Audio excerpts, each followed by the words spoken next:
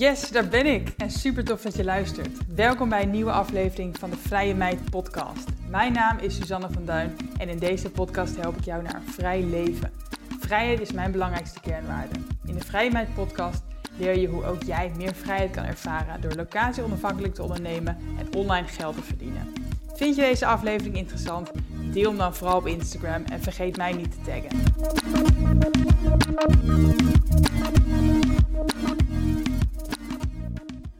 Ik ben een tijdje geleden geïnterviewd door Lisa van der Veken van 100% Lefwijf Show. Misschien volg je haar wel. En dit interview vond ik zo leuk dat ik dacht, misschien is het wel een idee om dit ook te delen op mijn eigen podcast. Dus daar ga je naar luisteren. Een interview met mij over eigenlijk mijn lefdaden, zoals Lisa dat noemt. Dus welke acties heb ik gezet die voor mij grote gevolgen hebben gehad, die mij eigenlijk hebben gebracht waar ik nu sta. Daarover komende ongeveer 3 kwartier meer. Suzanne, van harte welkom bij de 100% Lefwijf Show. En super tof dat je hier ook vandaag te gast wilde zijn. Ja, dankjewel. Het is leuk dat ik er mag zijn. En ik ken jou eigenlijk vooral via Kim Munnekom. Via haar ben ik jou gaan volgen. En zij raadde me ook aan van, je moet Suzanne echt een keer interviewen. Dus bij deze. Maar er zijn wellicht ook mensen die jou nog niet kennen of je boek nog niet gelezen hebben. Dus zou je jezelf aan hen ook voor willen stellen? Ja, nou ik ben vereerd inderdaad dat Kim mij heeft getipt. Want Kim is ook echt een voorbeeld voor mij. Ik ben zelf, hoe zou ik het zeggen? Ik ben bekend als Vrije Meid. En dat is mijn merknaam eigenlijk inmiddels. Ik help ondernemers, vooral ondernemers eigenlijk naar een vrijer leven. Door ook meer vrijheid te krijgen in het ondernemerschap, maar ook door het ondernemerschap. En doe ik op allerlei manieren. Ik heb inderdaad boeken geschreven. Ik heb een blog, ik heb een podcast. Ik geef cursussen, ik geef coaching. Dus ja, de middelen zijn gevarieerd, daar hou ik ook van.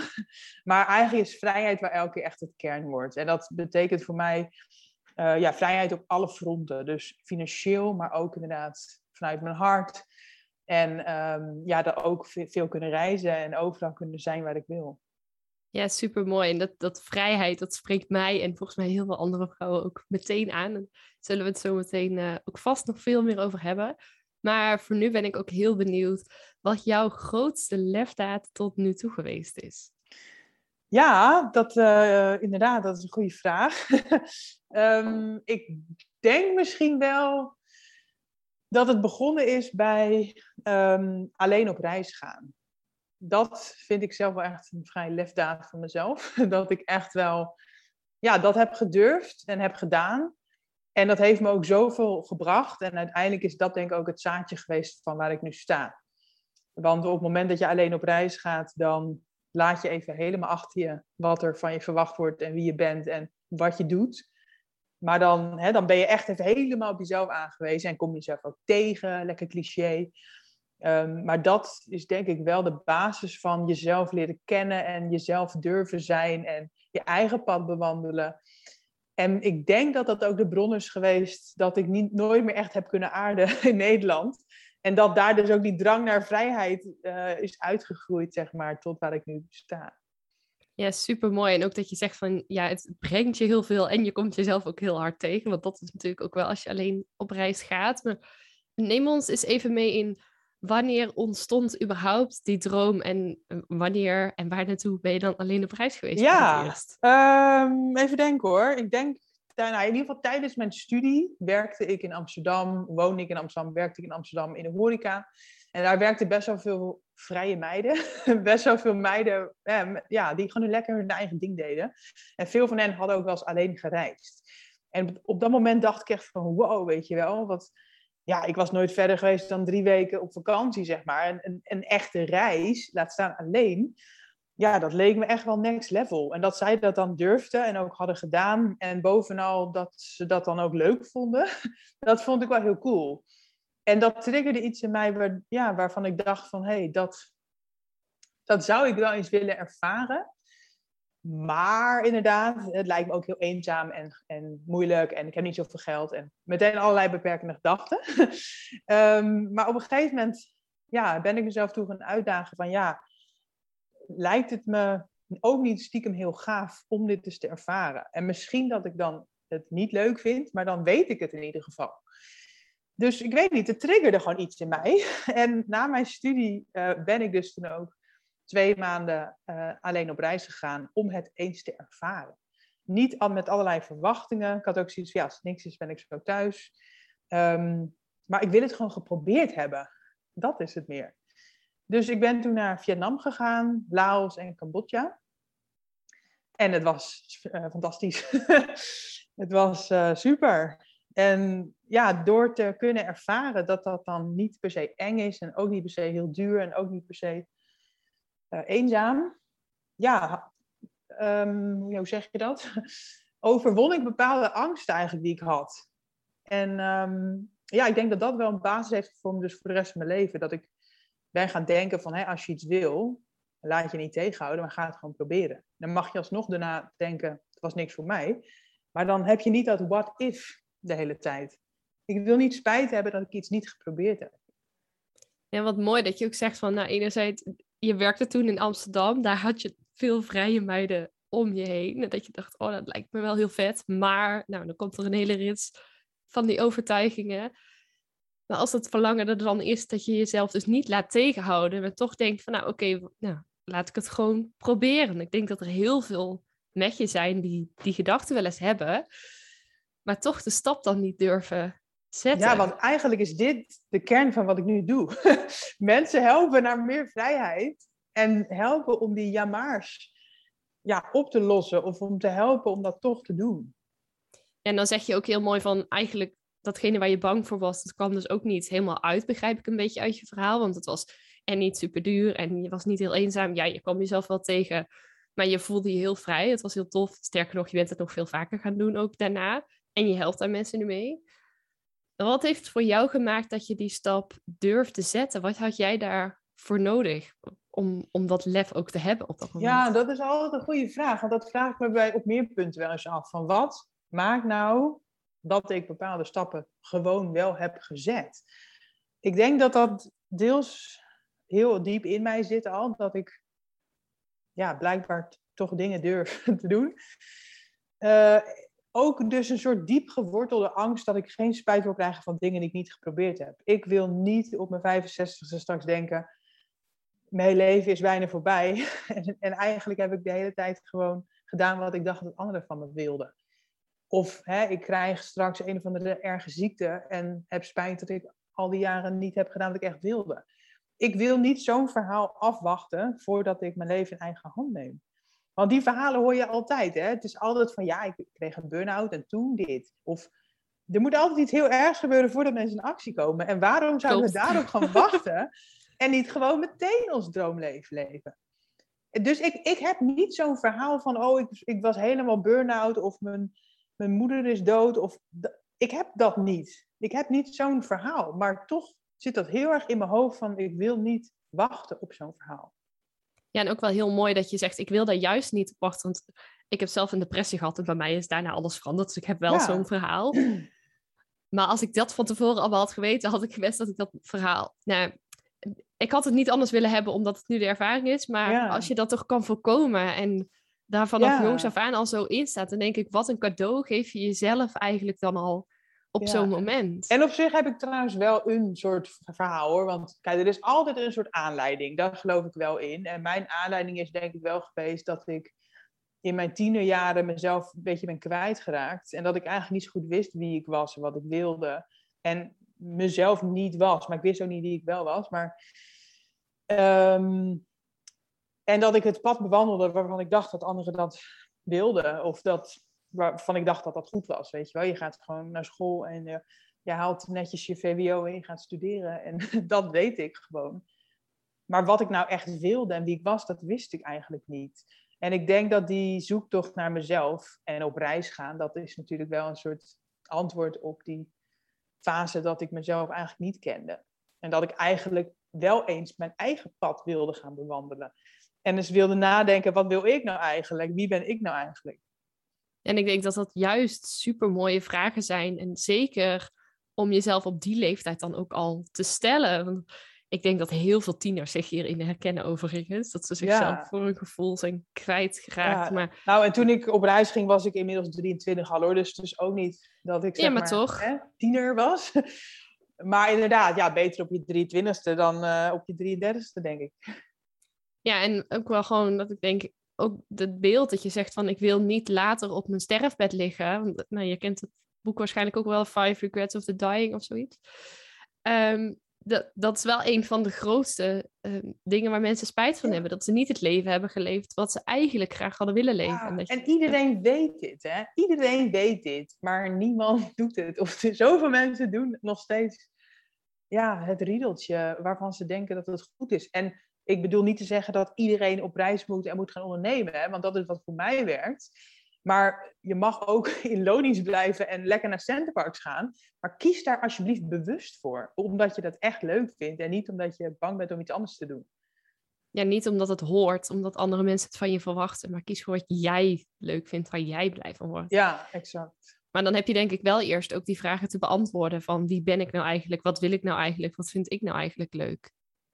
Ja, nou ja en nee. Want ik denk dat het vaak ook mensen juist tegenhoudt. Ze willen dan eerst inderdaad helemaal uitgevogeld hebben wie ze dan zijn en wat ze dan willen. En dan gaan ze een keer zo'n reis maken. Maar zo'n reis gaat je juist helpen om te ontdekken wie je bent en wat je wil. En hetzelfde geldt met het ondernemen. Weet je, ik ben niet met een businessplan begonnen. Ik ben niet met deze visie begonnen. Ik ben gewoon begonnen. En gaandeweg ben ik hier gekomen. Maar als je probeert om het van tevoren al helemaal goed te hebben, dan ga je nooit beginnen. Ja, dus eigenlijk zeg je, juist ga het niet allemaal uitvogelen, maar ga eens experimenteren en ga gaandeweg ontdekken wat je nou eigenlijk leuk vindt, wie je nou eigenlijk bent, waar je nou eigenlijk voor staat. Ja, je leert pas die dingen, je krijgt pas die antwoorden als je bezig bent.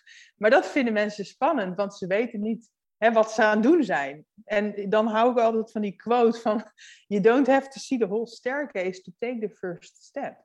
Daar geloof ik heel erg in, want dat is ook een beetje mijn verhaal. Ik heb best wel veel stapjes gezet en ik wist eigenlijk nooit waar ik uit zou komen. Maar doordat ik elke keer toch een stapje durfde te zetten, ben ik uiteindelijk hier. En als ik dit allemaal van tevoren had geweten, had het me ofwel overweldigd, of ik had nooit kunnen bedenken dat ik hier zou kunnen staan. En ik wist ook helemaal niet waar ik uiteindelijk wilde staan. Maar die stapjes hebben mij wel gebracht tot hier. En ja, nou, ik uiteindelijk ben er is nog dit steeds wel... niet. Ja, weet je, dat is ook... Maar ben je er ooit wel? Nee, maar dat is helemaal oké, inderdaad. Want wat je nu wil, zegt niet dat je dat over 5 jaar nog wil. Je mag ook veranderen. Je mag ook andere wensen krijgen. Je mag ook je bedenken. En dat is niet falen, dat is ontwikkelen. En dat vind ik wel een hele mooie visie wat je zegt. Want ik denk dat heel veel mensen dat wel zien als falen. Als ik het nu niet al weet.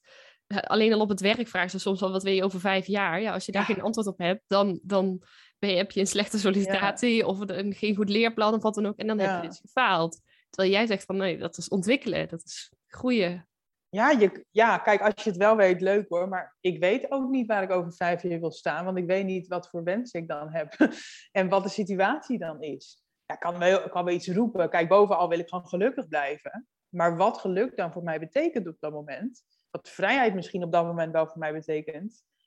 Of misschien is het helemaal niet zoveel meer waard, TCT. Dat weet je gewoon niet. Ja, en het is dus ook belangrijk om gewoon nu te kijken van wat zou je nu leuk vinden. En dan daar dus wel wat lef voor te hebben of die spannende actie te ondernemen om dat te gaan doen. Ja, ik denk dat het ook hier weer een soort balans is van...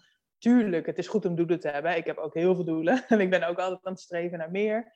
En tegelijkertijd ben ik heel blij met waar ik ben. En dat vind ik zo mooi bij Kim Munnekom. Die roept altijd, happy with where I am, eager for more. For more. Dat is exact waar ik me nu in begeef. Ik ben super, super blij met waar ik nu ben. En ik heb eigenlijk niks te wensen. En toch ben ik eager for more. Want ik weet dat dit eigenlijk pas het begin was. En dat er nog veel meer te halen valt. Want als je zegt, ik heb wel een hoop doelen. Wat is dan bijvoorbeeld een doel, gewoon even uit nieuwsgierigheid hoor, waar je naartoe zou willen gaan het komend jaar? Laten we het niet over 5 of 10 jaar houden. Nou ja, ik heb altijd financiële doelen om ook gewoon koers te houden.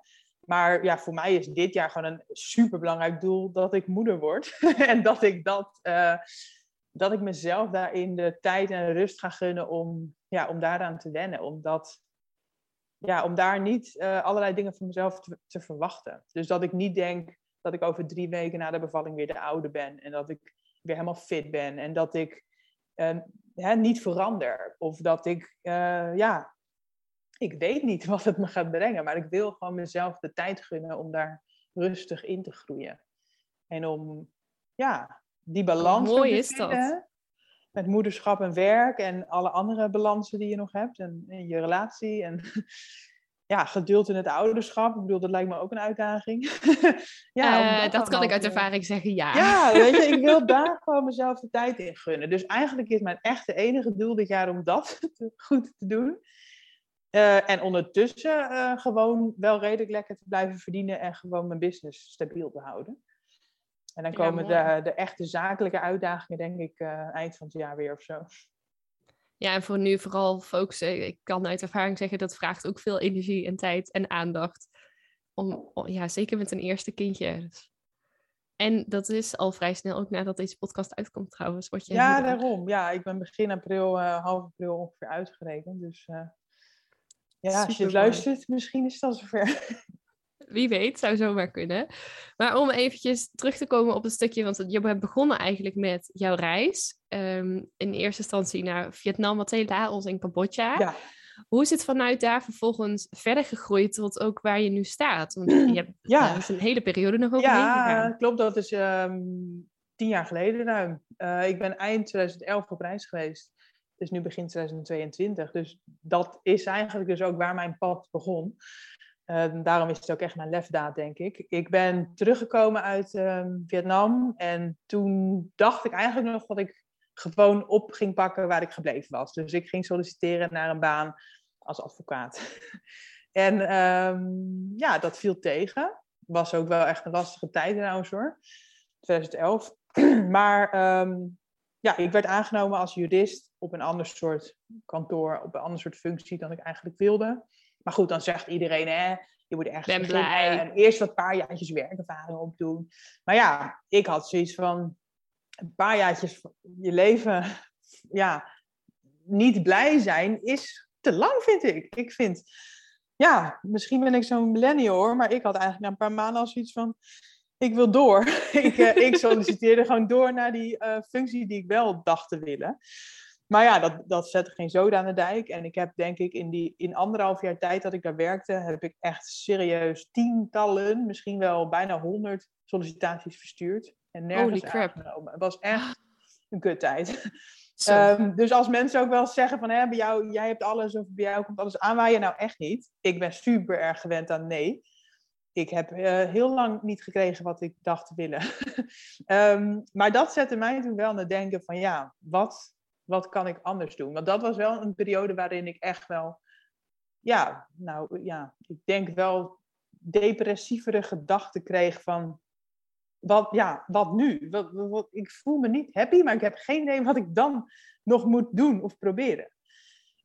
Toen heb ik ook met een sollicitatiecoach gesproken. Het was de eerste keer dat ik ooit een coach sprak. En ik dacht echt van, spannend. Maar ik heb niks meer te verliezen. En die zei toen tegen mij, vind een manier om toch door te gaan. En inderdaad pogingen te blijven doen, maar wel dat je het volhoudt. Toen ben ik inderdaad mensen gaan interviewen. Die wel de baan hadden die ik wilde. Of die in ieder geval een leuke baan leken te hebben. En daar leerde ik van. En ondertussen deed ik schrijfervaring op. En bleef ik werken waar ik werkte. Maar kreeg ik ook tips natuurlijk hoe zij dat hadden gedaan. En uiteindelijk, ik had ondertussen ook al een blog. Schrijven vond ik altijd leuk. En op een gegeven moment zag ik een vacature voorbij komen voor een redacteur bij een modevakblad. En toen dacht ik... Iets totaal anders. Ja, en tegelijkertijd was dat echt wel ook een meisjesdroom voor mij. Want toen ik stage liep bij een advocatenkantoor, is mij wel eens gevraagd, wat zou je het liefste willen? Toen zei ik, hoofdredacteur zijn van Elle. En toen zei mijn toenmalige leidinggevende van, nou, ga dat dan doen. Niet dat ik toen hoofdredacteur kon worden, maar wel dat ik dacht van, dat kan ook of zo, hè? Ik kan ook iets anders gaan doen. Toen heb ik gewoon gesolliciteerd. En ik denk dat hier ook een les in zit voor heel veel vrouwen. Ja, misschien ook mannen. Heel veel mensen zouden dat nooit doen. En dit is ook een lefdaad, vind ik zelf. Zeker. Dat ik gewoon heb gesolliciteerd. En tegelijkertijd vind ik het geen lefdaad. Want wat heb je te verliezen? Echt helemaal niks. Want hooguit dat je een keer een nee... Ja, maar die nee had ik al 80 keer gehoord. Dus die had je 100 keer gehad. Dus dan maakt het uit. Dat doet me echt geen reet meer. Dus ik dacht, ik solliciteer gewoon. En ik mocht op gesprek komen. Wauw. En zij zeiden juist over mij, nou jij bent echt het schaap met 5 poten wat we niet dachten te vinden.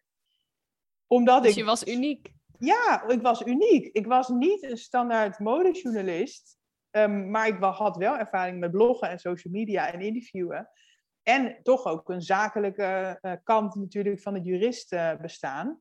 En een papiertje, hè, waaruit bleek dat ik dan zogenaamd ook niet dom was. Die dat er wel hersenen in zaten. Ja, dus ik mocht beginnen. En in eerste instantie leek dat echt gewoon mijn droombaan. Ik dacht echt, jeetje, ik ben nu dus redacteur. Hè? Dat is gewoon waar ik als meisje van droomde. Stiekem ook. Maar tegelijkertijd, na eigenlijk een paar maanden of zo, voelde ik me toch ook alweer gevangen. En dat is een beetje wat die reis in mij heeft getriggerd. Dat smaakte naar meer. Ik wilde eigenlijk nog wel meer reizen maken. Maar ja, in loondienst heb je 24 vakantiedagen. En zit je daar aan vast? Ja, dus ook al had ik inhoudelijk best wel leuk werk. Ja, ik zat gewoon wel elke dag op kantoor. Dat was het leven. En ik was toen 25 of zo. En ik had echt zoiets van, voordat ik die hoofdredacteur bij de L ben, moet ik dit waarschijnlijk wel een jaartje of 10 doen. Is dit nu de komende 10 jaar wat het is, weet je wel? En dat frustreerde me ook wel. Ik ben toen een half jaar naar Australië gegaan. Ik dacht, weet je, fuck it. Ik zeg deze baan toch Dan op. ook meteen goed ertussenuit. Ik wilde, ik weet niet, ik had echt een soort drive of urge om echt een paar maanden weg te gaan. Uiteindelijk zijn het 5 maanden geworden. Heb ik in Australië een camper gekocht met 2 vriendinnen. Ben ik gaan rondreizen, ook nog een stukje alleen. En een stukje met mijn vriend ook, want ik had toen wel gewoon een relatie. Dus dat was en dan ook toch iets ertussenuit? Ja, was ook iets waar iedereen natuurlijk wat van vond. Dus dat is ook een soort lefdaad. Je hebt er een aardig wat al bij elkaar verzameld. Ja, en uiteindelijk kwam ik terug. Dat is begin 2015. En toen dacht ik inderdaad, oké, en nu? Hè? Want je hebt nu 2 banen gehad. Je hebt 2 reizen gemaakt. Nu is het tijd om serieus te worden. Dat dacht ik dat dat moest ook. Nu moet ik wel echt een baan zoeken die ik dan ook echt even wat langer hou. En even gewoon normaal doen, hè? Dus toen dacht gewoon ik, normaal doen. Dus ik dacht, ik moet nu wel echt iets kiezen wat ik volhouden, want anders dan dan ben ik straks weer terug bij af. Dus ik dacht, wat wil ik dan? Nou, en ik wist ook dat ik niet per se fulltime weer redactie wilde doen, want ik had ervaren dat dat dus toch ook niet helemaal het was. En uiteindelijk kwam ik uit op PR. Waar je ook heel veel moet schrijven, maar waar je ook iets commerciëler bent en waar je ook verschillende dingen doet voor verschillende klanten. Dus dat leek me dan leuker. Dus ik solliciteerde bij een PR-bureau en ik werd aangenomen. Maar al sneller dan de eerste 2 keer was ik na een paar maanden eigenlijk al helemaal klaar ermee. En dacht ik echt, jezus, dit kan niet waar zijn eigenlijk dat ik weer dit niet wil of zo. Wat is het nou toch met mij? Ik voelde alleen maar die drang om te reizen. Ik voelde me opgesloten. Ik wilde elke vrije dag die ik had, wilde ik wat leuks doen. En dat was ook vrij vermoeiend natuurlijk.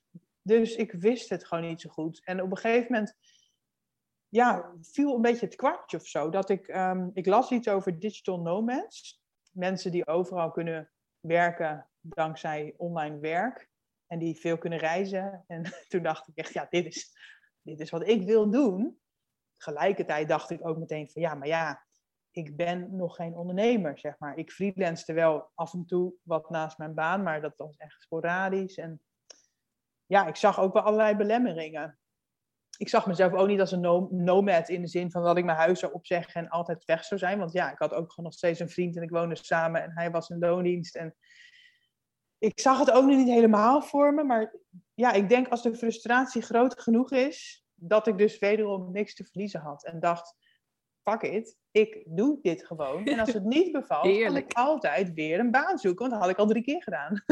Dus dat banen zoeken was niet zo spannend meer. Ik dacht, dat kan dus altijd weer. Hè? Dus ik heb mijn baan opgezegd. En ik ben fulltime voor mezelf bezig gegaan. En dat is eigenlijk vanaf dag 1 de beste set geweest ooit. Super mooi, want eigenlijk ben je dus steeds ook gewoon door ook daarin te doen, te experimenteren, ook je even niet zoveel aan te trekken van wat er allemaal hoort. Ook al zeggen mensen daar dus wel wat van, dat je zonder je vriend op reis gaat naar Australië of je baan opzegt. En dan nog een keer, maar vrij kort aanhoudt, ook al ben je net gestart, ook met je functie.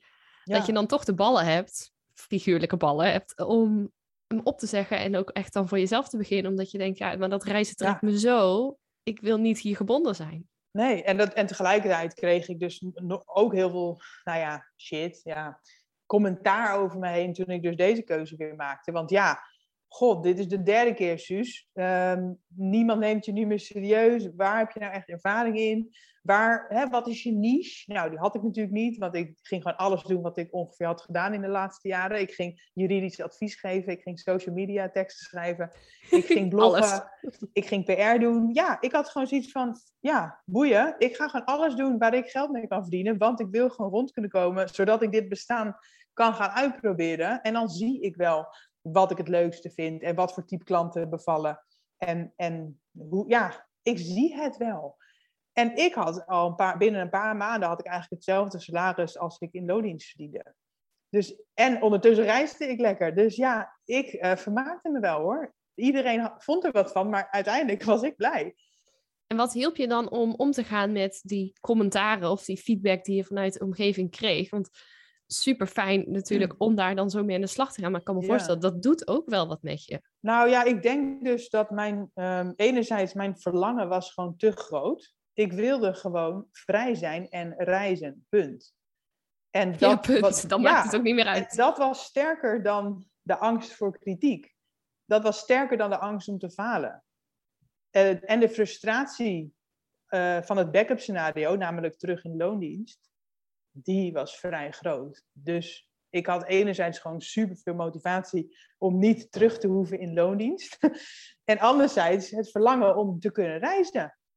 En die twee gevoelens waren veel sterker dan alle kritiek die ik zogenaamd kreeg. En ook wel meteen een hele mooie, denk ik, ook voor de luisteraar. Dat het dus, als je zelf ergens echt voor wil gaan, dat het dus ook belangrijk is om dat verlangen ook gewoon zoveel mogelijk aan te wakkeren. Want dat maakt dat je dus veel makkelijker ook scheid hebt aan wat anderen daar dan allemaal van zeggen. Als je zo'n stap durft te zetten. Ja, ik heb dat eerste jaar dat ik dus voor mezelf werkte en dus ook meteen locatie onafhankelijk ging werken. Ja, heb ik op mooie plekken al gezeten. Ik heb inderdaad de eerste paar maanden, de eerste weken zelfs, ging ik al naar Thailand en Nieuw-Zeeland. Dat zou eigenlijk een soort vakantie zijn. Maar ja, nu had ik gewoon mijn laptop meegenomen en had ik er 6 weken van gemaakt. En heb ik gewoon mijn eerste klussen vanuit Nieuw-Zeeland gedaan. Ik ben inderdaad naar Milaan geweest nog toen. Ik ben naar Kenia geweest. Ik ben naar Indonesië geweest. Ik ben naar Frankrijk geweest. Ik heb meteen heel veel gedaan. Waardoor ik meteen ook dacht van jeetje, het kan dus echt. Dit was niet een soort fantasie. Dit kan gewoon echt. Het enige wat ik nodig heb is genoeg klussen om dit ook te blijven financieren. En want ja, anders is je geld snel op. Om dit te blijven doen. Ja, dus je hebt dan wel inkomen nodig, maar ook wel... Ik denk ook wel heel mooi dat je zegt van... ik heb me dus in het begin helemaal nog niet zo toegespitst of gefocust. Of juist nog gewoon, ook om zelfvoorzienend te zijn, alles aangepakt. En vanuit daar ook gaan ontdekken... wat vind ik nou eigenlijk leuk, ook in dit vakgebied? Waar wil ik nou eigenlijk verder in doorgroeien? Want hier denk ik dat heel veel mensen eigenlijk weer een soort van de fout ingaan. Dat ze ook dit weer helemaal uitgekristalliseerd willen hebben. En je moet inderdaad een doelgroep hebben. En je moet een dienst hebben, een aanbod en een prijs. En ja, dat roep ik nu ook soms tegen mijn klanten. En tegelijkertijd denk ik, begin gewoon ergens. En dan ervaar je ook zelf wel wat voor klanten je leuk vindt. En welke diensten je leuk vindt. En wat goed werkt. En welke prijs je kan vragen. Dus nadat ik 1 jaar lang eigenlijk alles had gedaan wat ik op mijn pad kreeg. En ik solliciteerde ook gewoon dus elke klus. Want ik dacht gewoon, boeien, ik doe dit wel. Toen kwam ik er dus achter wat ik ook inderdaad het leukste vond. En uiteindelijk ben ik na dat jaar ook eigenlijk vooral nog bezig gegaan met PR en contentklussen. En dan ook wel gericht op een wat meer specifiekere doelgroep. Dus op zich kreeg ik binnen een jaar echt wel meer een soort niche. En al had ik hem niet gekregen, weet je wel, who cares? Ja, jij leefde je vrije leven en had voldoende inkomen om dat dan ook te kunnen supporten. Ja, en het leuke was dat ik eind 2016, denk ik zelfs al, voor het eerst ook toen een workshop ben gaan geven met Jessica Lokker, iemand anders, over locatie-onafhankelijk werken. Dus dat is eigenlijk waar voor mensen toen al bij mij aanklopten. Dus dat is misschien wel ook weer het eerste zaadje geweest waar ik nu echt sta. Want de eerste 3 jaar dat ik dus voor mezelf werkte, heb ik dus vooral heel veel gefreelanced en mijn uren verkocht eigenlijk aan bedrijven voor content en PR. Maar mijn hart lag eigenlijk altijd bij die vrijheid. Ik zag echt mijn werk als een middel om te kunnen doen wat ik wilde. Om vrij te zijn, om geld te verdienen en om overal te kunnen werken en te reizen. Maar ik had nooit eigenlijk echt een passie voor bijvoorbeeld Dat PR. woord hoe je het uitspreekt ook. Ja. Een passie. Het was meer een middel om te doen wat ik wilde. En uiteindelijk, in 2019 ongeveer, toen viel het kwartje van, ik wil inhoudelijk ook echt meer gaan doen met dat stuk vrijheid en met mensen helpen en met locatie-onafhankelijk gaan werken. En waar ik ook vaak vragen over kreeg, was hoe vind je nou zoveel klanten? Want ik heb altijd genoeg werk gehad. En blijkbaar was dat ook iets wat mij goed afging. En waar anderen weer bij mij kwamen voor tips. Ja, en je hebt natuurlijk ook wel, omdat je zo vaak gesolliciteerd ook had in die advocatuur destijds, was dat waarschijnlijk ook geen issue meer. En ik kan me voorstellen dat voor heel veel mensen om zoveel dingen eruit te sturen ook best wel een belemmering op zit. Nou, en dat is PR in het kwadraat gewoon. Want PR is heel veel mailen naar journalisten. Hoor je ook, 9 van de 10 keer krijg je ook een nee of niet eens een reactie. Dus mijn hele afgelopen 5 jaar, zeg maar, van mijn afstuderen tot ongeveer, 2019, bestonden uit nee en af en toe een ja. Dus ik heb echt geen angst meer voor inderdaad een afwijzing. Ik heb echt een houding, nee heb je, ja kun je krijgen. Dus ja, een soort scheid, een soort van doe lekker je ding. En dat heeft mij denk ik heel erg geholpen bij het krijgen van klanten. Want ik solliciteerde dus ook gewoon op alles wat me leuk leek. Ook al vinkte ik niet alle boxjes. Maar dat heeft wel voor gezorgd dat je uiteindelijk ook zo ver gekomen bent. Want ik denk dat heel veel mensen, en inmiddels heb ik daar zelf wat minder moeite mee, maar dat vroeger ook, weet je, dan krijg je 3 afwijzingen en dan stop je, want ik ben niet goed genoeg. Of want zie je wel, dat lukt me niet. Of want zie je wel, ze willen me niet hebben. Maar jij bent gewoon doorgegaan. Ja, en dat gebeurt nu nog steeds. Want weet je, ik promote ook wel eens iets op Instagram voor een van mijn diensten of zo. En ja, dan zijn er in theorie natuurlijk 9.999 mensen die het niet kopen. Maar ik focus me liever op die 10 of 20 die ja zeggen. Ja, en dat is dan dus ook, ja, weet je, we kennen allemaal het spreekwoord waar je aandacht geeft groeit. En nee heb je, ja kun je krijgen. Maar jij brengt het gewoon echt letterlijk in de praktijk. En hoe mooi is dat? En ik denk dat het goed is om jezelf af te vragen, als je dat dus niet doet, van waar ben je nou echt bang voor? Ja, dan krijg je dus een nee. Maar ja, en dan? Boeien. Wat is er nou zo erg, hè? Ja, heel veel mensen zakken door de grond als ze een nee krijgen. Ja, maar waarom? Wat is er nou zo erg aan die nee?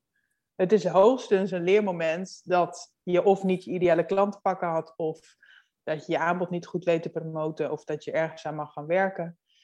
Het is ik probeer het echt te zien als leermoment. Ik krijg ook vaak de vraag van, wat is je grootste fout of zo geweest? Maar ik zie dus niet zo goed wat mijn fouten zijn, omdat ik, denk ik, vooral kijk naar wat ik ervan leer. En ik denk dat het meteen ook voor de luisteraars wel een hele mooie vraag is. Dus waar ben je nou echt bang voor als je die nee zou krijgen? Wat is er nou echt zo erg aan? En wat als je het zou zien als leermoment in plaats van als falen? Ja, en vaak is het natuurlijk gewoon de angst om niet goed genoeg te zijn. Want dat hebben we allemaal als mens in ons. En die komt eigenlijk gewoon altijd weer overal terug. Maar als je op een gegeven moment dat weet, dan kan je dat soort van een afstandje bekijken en denken, ja, dit is een soort van monstertje op mijn schouder die ik gewoon lekker eraf duw en gewoon doorga. Ja, en ook ben je inderdaad dan niet goed genoeg als jij afgewezen wordt. Want misschien waren zij wel gewoon naar iemand anders op zoek. En dat wil niks zeggen over jou en wie jij bent. Dat ook, ja, exact. Hey, en nou ben je dus, zeg je, sinds 2019 ook met het stuk van Vrije Meid. Dus veel meer aan de slag gegaan.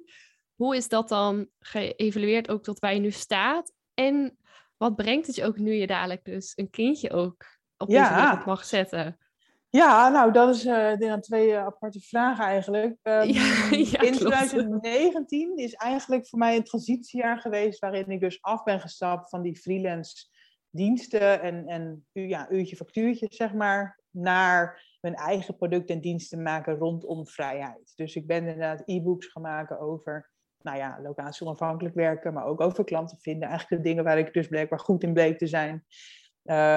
Ik heb een cursus gemaakt ook over PR met mijn compagnon. Ik heb meer blogs geschreven rondom die thema's en dan ook met affiliate linkjes weer. Eigenlijk van alles gedaan, maar dat sloeg niet meteen aan. Dat moet ik er altijd even bij zeggen. Maar goed, ook hier heb ik toen niet opgegeven en gedacht van oké, ik gooi de handdoek in de ring en ik ga weer terug naar die freelance klussen. Nee, ik wilde dat het ging lukken. Dus begin 2020 heb ik toen echt wel een soort van laatste echte poging gedaan. Ik wilde er gewoon alles aan gedaan hebben om dat wel te laten slagen. Heb ik inderdaad mijn rubriek gestart op mijn blog van Zij verdient een ton. Waarin ik ondernemers ging interviewen die een ton verdienden of meer. Of in ieder geval succesvol waren in wat zij deden. Dus ik daarvan kon leren. Ik ben boeken gaan lezen, heel veel over ondernemen en over marketing en over mindset.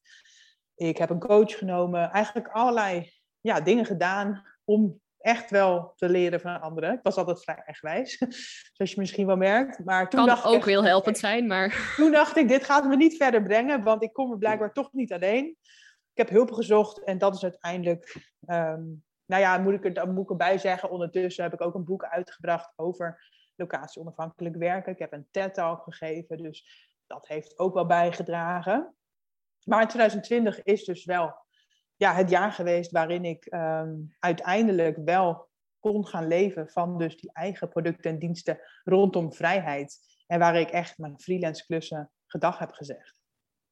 Ja, supermooi. Dus je hebt jezelf daarin ook echt wel de kans gegeven om ook daar weer vol voor te gaan. En ook alles eruit te halen. En ook niet van, oké, ik ga het nu dus even niet allemaal zelf doen, maar hulp inschakelen van anderen. Ja. En wat ik wel heel mooi vind, dat je zegt van, nou, toen ben ik die interviews gestart, Zij verdient meer dan een ton, om daar ook weer te kunnen leren van anderen. Wat je destijds met de advocatuur natuurlijk eigenlijk ook al deed. Ja, precies. Ja, en dat 10 jaar later, ja. En dan nu word je moeder. En dan ben ik ook benieuwd, wat brengt het jou om dit dus ook ervaren te hebben, om en dadelijk dus het moederschap op deze manier in te kunnen stappen? Ja, nou, ik ben ten eerste echt super blij met waar ik nu sta om vanuit hier moeder te worden. Want ik voel me heel rustig. Want ik heb al heel veel bereikt wat ik wilde. En ik heb ook de tijd en de financiën om ook dus gewoon ertussenuit te gaan. En om mezelf die rust te gunnen om dus aan die transitie te wennen. Bovendien heb ik dus heel veel over mezelf geleerd de laatste jaren. En ik denk dat dat ook echt helpt bij het ouderschap. Zeker weten. Dat je jezelf wel gaat tegenkomen ook daarin. En dat je één grote projectie bent op je kind en andersom. En weet je, daar ben ik me allemaal van bewust. En ik zal het echt niet perfect gaan doen. Maar ik weet dat ik het niet perfect ga doen. Dus ik ben heel blij met dit uitgangspunt, zeg maar, als moeder. Ook hierin heb ik wat belemmerende overtuigingen overwonnen. Want ik heb nooit een hele grote kinderwens gehad eigenlijk. Ik denk ook dat dat deels voortkwam, ten eerste uit de drang om te reizen. Maar ook wel angst ook weer. Dat ik dan niet meer zou kunnen reizen. Of dat ik inderdaad mezelf kwijt zou raken. Of dat ik mijn relatie zou verpesten. Dus daarin heb ik op een gegeven moment ook wel wat geleerd van, is dat nou echt zo? Of zijn dat vooral je angsten? Is dit echt zo? Moet dit echt zo zijn? Of kan het ook anders? Kan ik ook hierin weer mijn eigen pad gaan bewandelen? Zeker weten. Ik hoop het. Het is te laat om terug te gaan nu. Dus je kan het niet meer terugstoppen. Maar ik zie het nu vooral als een super mooie levenservaring die ik ga opdoen. En iets unieks wat ik natuurlijk ga meemaken. Wat niet uniek is, want iedereen, elke dier doet het. Maar voor jou is het wel uniek. Het is een unieke ervaring. Ja. Ik heb het nog nooit meegemaakt. Dus ik vind het inderdaad wel uniek. Ja, ik heb er heel veel zin in.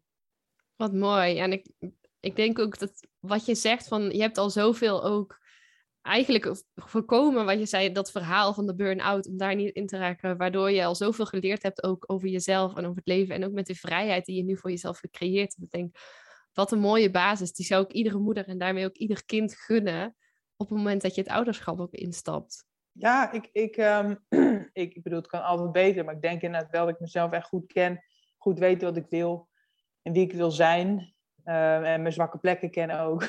Ja, dat wel heel erg helpt, ja. Weet je, het lijkt mij super stressvol om moeder te worden terwijl je een baan hebt die je niet leuk vindt. Terwijl je nog allemaal dromen hebt die je nooit hebt durven beleven. Ja, waarvan je ook niet weet of je ze nog gaat maken. Ja, ik weet niet. Ik ben nu heel blij met het uitgangspunt waar ik nu ben. Ja, super mooi. Hey, ik zit te kijken naar de tijd. We zitten echt al gewoon nog een heerlijke tijd te kletsen. Zijn er dingen waarvan je zegt van die hebben we nog niet besproken? Want je hebt ons helemaal meegenomen in je reis met alle lessen die je ook zelf daaruit hebt gehaald. En ik hoop dat de luisteraars die natuurlijk ook hier uit dit verhaal hebben weten te halen. Zijn er dingen die we nog niet hebben besproken die je wel mee zou willen geven ook? Ja, ik denk, je zei net van nooit een burn-out. Ik heb ook nooit een burn-out gehad, maar ik heb ook wel moeilijke fases gehad in het ondernemerschap ook weer. En ook trouwens door het reizen. Dat ik wel even weer een hobbel had. Maar waardoor je jezelf uiteindelijk wel beter leert kennen. En waardoor je sneller die burn-out kan voorkomen, zeg maar. Dus ik heb bijvoorbeeld in de eerste paar jaar dat ik ondernemer was, reisde ik zoveel dat ik ook wel eens dus daar echt een soort reismoe van werd. En dat is lastig voor te stellen misschien voor mensen die niet zoveel reizen, maar reizen is ook heel vermoeiend. En als je dan ook nog ondertussen je werk moet doen, ben je altijd twee rollen aan het spelen. Weet je, je bent nooit 100% aan het genieten en ook nooit 100% aan het ondernemen. Maar je bent altijd aan het schipperen. En ondertussen had ik ook nog een relatie in Nederland en een huis. Dus op een gegeven moment zocht ik daar ook echt wel een balans in, hoor. En dat is ook gewoon weer zoeken geweest. En ook met mijn vriend, weet je wel. Ik liet hem natuurlijk vaak achter. Je hebt al die jaren dat je hebt rondgereisd een vriend gehad ook. Ja, nog steeds dezelfde ook. Ja. Hetzelfde ook. Dus Wauw. dat is ook echt wel een zoektocht geweest. Voor ons beiden natuurlijk ook. Van ja, ik wilde gewoon heel graag reizen. En hij wilde niet zijn baan opzeggen. Dus ja, hoe vind je daar dus een balans in? En op het begin koos ik er dus vaak voor om zonder hem te reizen. En dan gewoon vaker wat korter weg te gaan. En op een gegeven moment vermoeide dus mij dat ook, dat vele reizen. Maar vond ik het ook minder waard worden om zonder hem weg te gaan. Want in een ideaal scenario ga ik natuurlijk liever met hem. Maar ja, als ik altijd op hem wacht, betekent het ook dat ik maar 5 weken per jaar reis. Zoals iedereen in loondienst, ja. Dus daar heb ik ook wel mijn balans in moeten vinden. En tegelijkertijd ook in 2019, toen ik dus op een gegeven moment merkte van ik wil niet altijd meer hoeven werken op reis. Want heel lang was werken op reis voor mij het middel om vrijheid te ervaren. Want ik kon namelijk overal heen. Maar op een gegeven moment gaf mij dat niet meer zoveel vrijheid. Want als je altijd moet werken op reis, dan ben je nooit ook echt op reis. Eigenlijk nooit echt vrij. Maar ja, dan moet je dus of heel veel geld hebben, of iets hebben wat doorloopt zonder dat je altijd moet werken. En daar begon toen die zoektocht naar, wat voor verdienmodellen kan ik dan bedenken om geld te kunnen verdienen zonder altijd te moeten werken. En het is niet omdat ik te lui ben om te werken, maar omdat ik niet altijd mijn tijd wil verkopen. En die frustratie ervaarde ik ook al eerder toen ik vol zat in mijn uren. Want ik heb dus altijd genoeg klanten gehad. Maar op een gegeven moment zit je dan dus vol. En dan kan je of nog meer gaan werken, of je moet nee verkopen. Maar dat vond ik ook weer zonde. Want ja, heel veel mensen hadden geen eens genoeg klanten. Dus weet je, er zijn in de loop der jaren echt wel meer hobbels geweest dan het op het oog misschien lijkt. En elke keer heb je toch weer nieuwe uitdagingen. En nu heb ik een soort luxe positie en heb ik ook weer nieuwe uitdagingen, weet je wel. Ja, elk level heeft weer nieuwe struggles. Ja, en daarbij is het dus ook, en ik denk wel heel mooi ook als toevoeging ook, het is niet zo dat omdat jij nu dat leven leeft en je het voor jezelf gecreëerd hebt, dat betekent dat er geen hobbels meer op de weg zijn. Bij iedere ondernemer, of je nou weinig verdient of veel verdient, of iedereen in loondienst, of je nou minder of meer vrijheid hebt, er zijn en blijven hobbels. Alleen het is wel de kunst, hoe ga je er uiteindelijk mee om? Ja, precies. Ik heb ook tijdens de lockdown begin vorig jaar, heb ik ook echt wel doorheen gezeten weer. Ik voelde me echt gewoon weer helemaal gevangen en echt weer helemaal, zoals iedereen denk ik, maar echt machteloos. Heb ik ook weer echt wel weer mezelf moeten oppeppen van, wat is vrijheid nou nog voor mij? Is dit dan het leven nu, weet je wel? Kan ik hier iets mee of moet ik juist het laten gaan? moet ik vechten of berusten? Weet je wel? Wat kan ik doen? Ja, en dat was natuurlijk een extreme periode. Zeker als je natuurlijk houdt van het vrije kunnen reizen en zo. Waarin je dat gewoon letterlijk niet meer mocht. Nee, daarom. Dus ja, dat vond ik ook lastig inderdaad. Dat is dan een soort van luxe probleem. Maar ja, tegelijkertijd, dat is wel echt redelijk diep mijn kern. Het gaat niet zozeer altijd dat ik op reis moet zijn. Het gaat dat meer de mogelijkheid er is. Precies, die mogelijkheid. En als die mogelijkheid mij wordt ontnomen, voel ik mij inderdaad niet meer vrij. En dat is ook wel een van de redenen geweest waarom ik toen ben gaan focussen ook op meer geld verdienen. Dat ik dacht, als we weer kunnen, dan wil ik ook echt weer kunnen reizen. En dan ook niet altijd hoeven werken. Dat is ook hoe het uiteindelijk dan het verhaal eindigt nu. Van ik heb uiteindelijk dus wel die verdienmodellen gevonden rondom vrijheid, waarmee ik niet altijd hoef te werken. En dat is voor mij dan nu echt de vrijheid. Het gaat er niet om van, ik wilde een ton verdienen. Nee, ik wilde genoeg kunnen verdienen, zodat ik niet altijd overal hoef te werken. En zodat ik ook geen nee hoef te verkopen. Ja, ik vind het vooral heel inspirerend dat je eigenlijk steeds ook weer die nieuwe energie vindt in jezelf. Om te kijken, maar wat is er wel mogelijk? Wat kan ik wel doen? En focus op, wat kan ik ergens van leren? Die mindset zit er bij jou wel heel sterk in. En ik denk dat dat je ook gewoon super ver gebracht heeft, als ik het zo hoor. Ja, ik denk dat het vooral ook is dat ik me snel ga vervelen. Het is namelijk niet altijd dat ik denk van, inderdaad, ik moet groeien, want ik moet leren of zo. Het is ook meer dat ik gewoon, net als nu, weet je, ik heb het eigenlijk gewoon prima voor elkaar. En ik ben nu alweer aan het denken, wat kan ik na mijn verlof misschien gaan verzinnen?